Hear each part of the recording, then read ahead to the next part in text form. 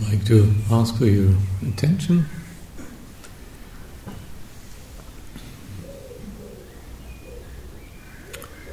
We have so far practiced with posture, with body sensations, both as kind of topical individual sensations, but also as spatial areas in our body where we feel whole parts or whole inner spaces. We started looking at where our distractions take us yesterday, or whether what distracts us from our declared exercises, predominantly mental or connected with our outer senses, whether it is predominantly agreeable or disagreeable. And I would like you to stay with the body, but with a slight shift on investigating particularly the subsiding of sensation, the ebbing away, the tapering off. In other words, the ending part of something that takes place. The ending of the sensation connected to the out-breath. The ending of a sound you hear. The ending of a tactile touch impression when you move around. When you sit here or when you walk. So I would like to particularly suggest you pay attention, close attention, as close as possible to how things disappear from your senses, how they cease, how they come to stillness.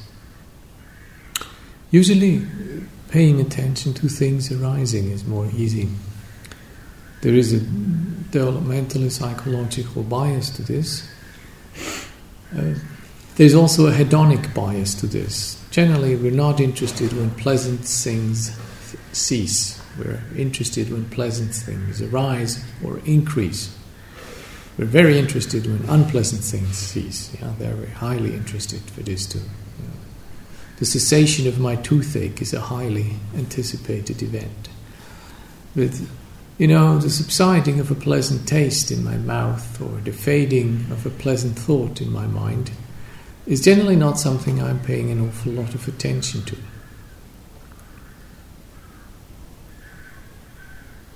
Some of that cessation, some of that disappearing or vanishing is quite imperceptible. So there is a habit in our attentional patterns that easily focuses on arising, on beginning. It's easier to focus your awareness on the in-breath than it is on the end of an out-breath. Because when things start new, there's something kind of that helps us to stay with it. Advertisement knows this very well. They don't change the product so often, but they change the wrapper quite often, so that they write new on it. Or they change the volume a little bit. Same stuff in there. Different bottle. Fiddled with the volume a little bit, so they can write new on it. Because a yellow little label called new works. We're interested. Oh, got to try this.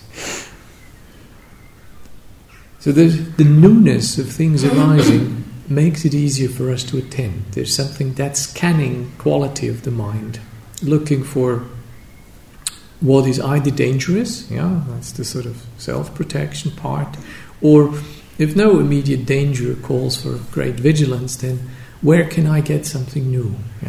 Give me something else, give me something new, something I don't yet know. So going with the emphasis of attention to the other part, to the ending, the disappearing, the stopping, the ceasing, the tapering off, the vanishing, goes against the grain. Implicit in such ending is always, as the ending of our experience, isn't it? It's our own end that is somewhere implicit. So for today, I would like you to make sure that you stay particularly in formal practice, with the ending of physical sensation, with the ending of a breath, and see whether you can stay with something until it really vanishes, and stay with it even longer. So from the vanishing point onward into the pause, into the break, into whatever follows after the ending.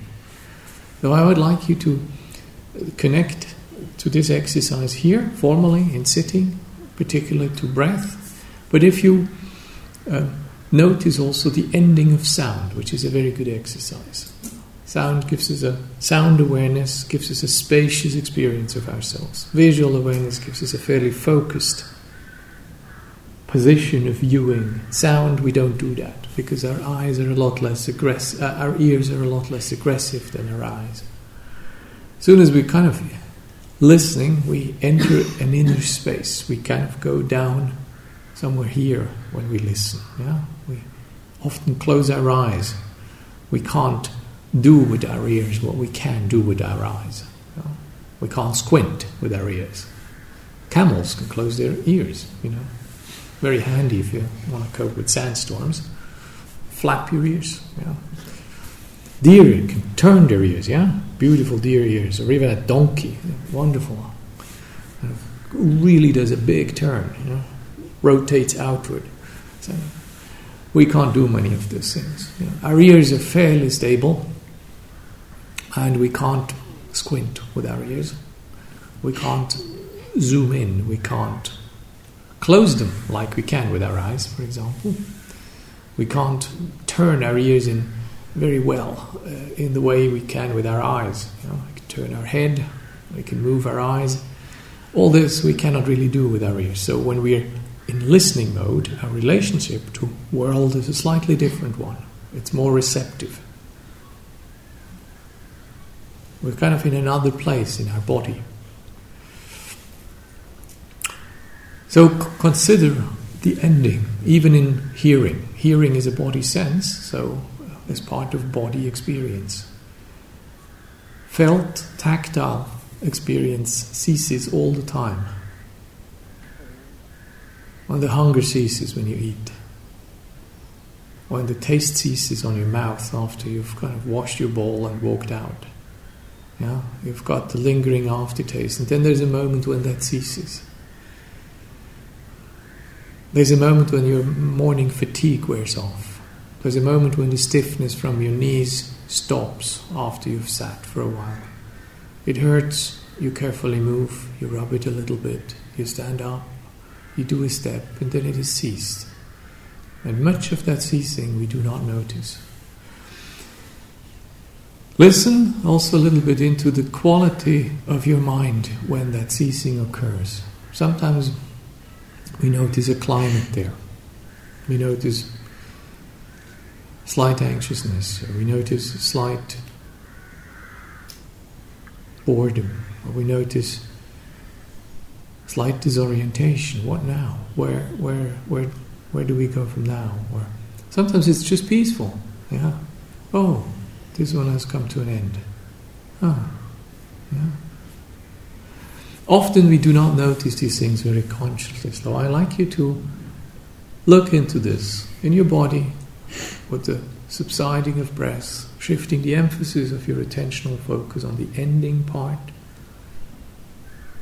and a little beyond into the silence afterwards with sound. When you move, the change, the ending of sensation, the ending of an experience, the ending of a cup of tea, the ending of being with other people, the ending of a moment, of a segment of time. And probe a little bit into the climate that is in your mind when that happens. Is this something you anticipate? Are you one of the people who just wants to get things through? Yeah, let's get it done. Get onto that retreat, get into that retreat, get off the ground, get into the exercise. Are you always one who is going to the next bit? Okay, let's finish that. I know that. Give me the next. And then, okay, know that, give me the next. Or are you more kind of the other sort? Say, oh no, one less, another one less. The pile of candles burnt down is increasing in the pile of the candles still waiting, fewer and fewer. Now, are you more hankering for more, or are you kind of resenting what you've already gone through? Consider your attitude to the ending of things, to the ending of experiences, to the ending in your life, to the ending of the things you like, to the ending of the things you don't like. Sometimes when we close our eyes, we enter a space, we enter a range of experiences. There is at any one time so much happening. If you begin to pay attention, if you are willing to lower your threshold before you attend to things, if you deign to bestow your precious attention to small things that do not need to gratify you. Once you do that, you notice so many things are happening at any one time. How, when you enter that inner space, how is it there? Does it welcome you? Is it tight or expansive? Is it diffuse or clear?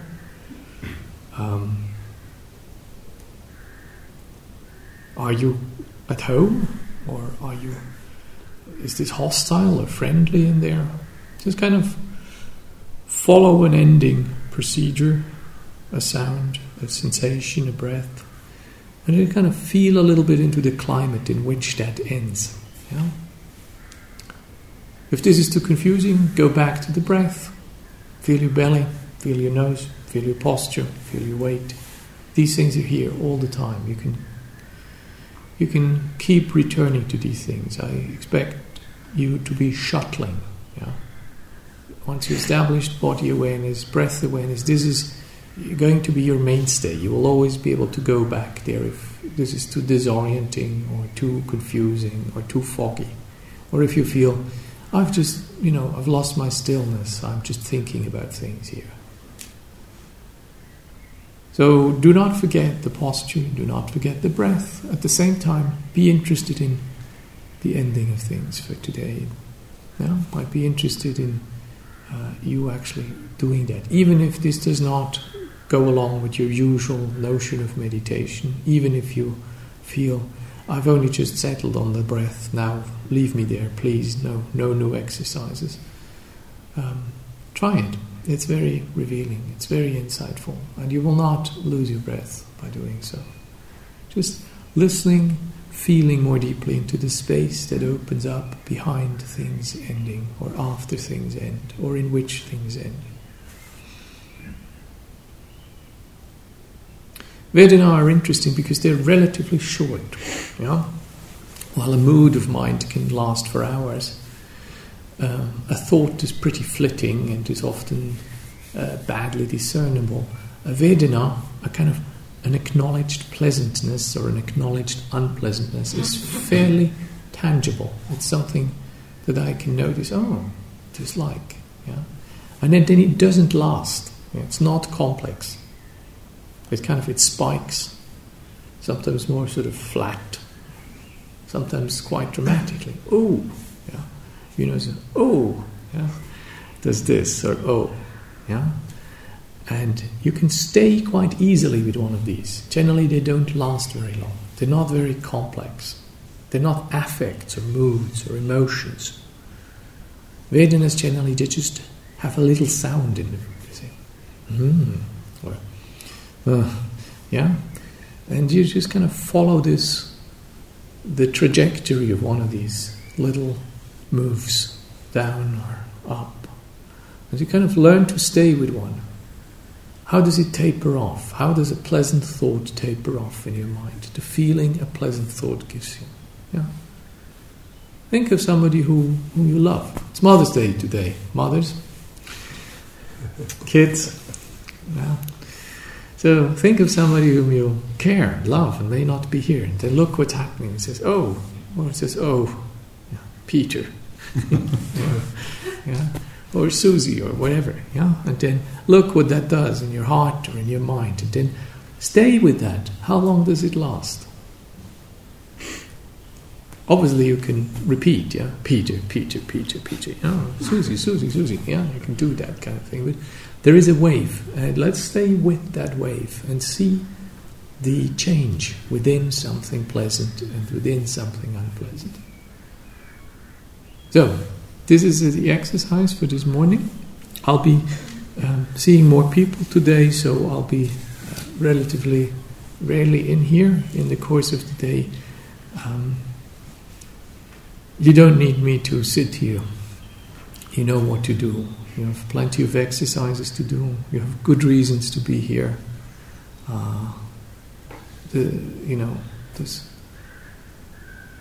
You should be past the worst initial difficulties by now. So don't lean back. Lean into it. Yeah. Lean into it. This is precious time. So let us practice. Even if I'm not sitting here, stick to the hours. Don't skirt the edges. Go for walking meditation rather than for a tea break or a kip. Be curious even where there is resistance in your mind. Be curious even when you meet boredom or when you meet things that don't seem intrinsically attractive. Whenever you get bored, ask yourself what you expect. Whenever you're disappointed about something, ask yourself, what did you hope for? What are you longing for? Yeah? This is practice. This is part of your practice. Practice is not just when you feel good. Good practice is not just when it feels good, okay? You can do really good practice and it doesn't feel good. If it does feel good, great. Stay on the carpet. Don't lift off. Don't think you're enlightened. If you think, come, let's have a talk. Yeah, I'm happy to go with you as far as I can go with you. Don't expect that this always feels good. Don't expect if it does feel good that it's going to stay that way. And don't think when it doesn't feel good that this is of no use. There is much more to practice than immediately feeling good. Some things feel good when we have stillness, when things become peaceful, when the mind focuses, when we sense the strength of our investigating power. This is wonderful. But sometimes, depending on many, many factors, not just your goodwill or not just your method or the reliability of our specific exercise, reasons beyond those couple of parameters may make for things to be difficult in your practice. That has to do with your life outside of this retreat. That has to do with when things come to fruition and manifest. And sometimes it doesn't feel great. And still, this is deeply, deeply fruitful practice. Let's not be kind of nice weather meditators. Let's be all weather meditators. Good. Enough of me.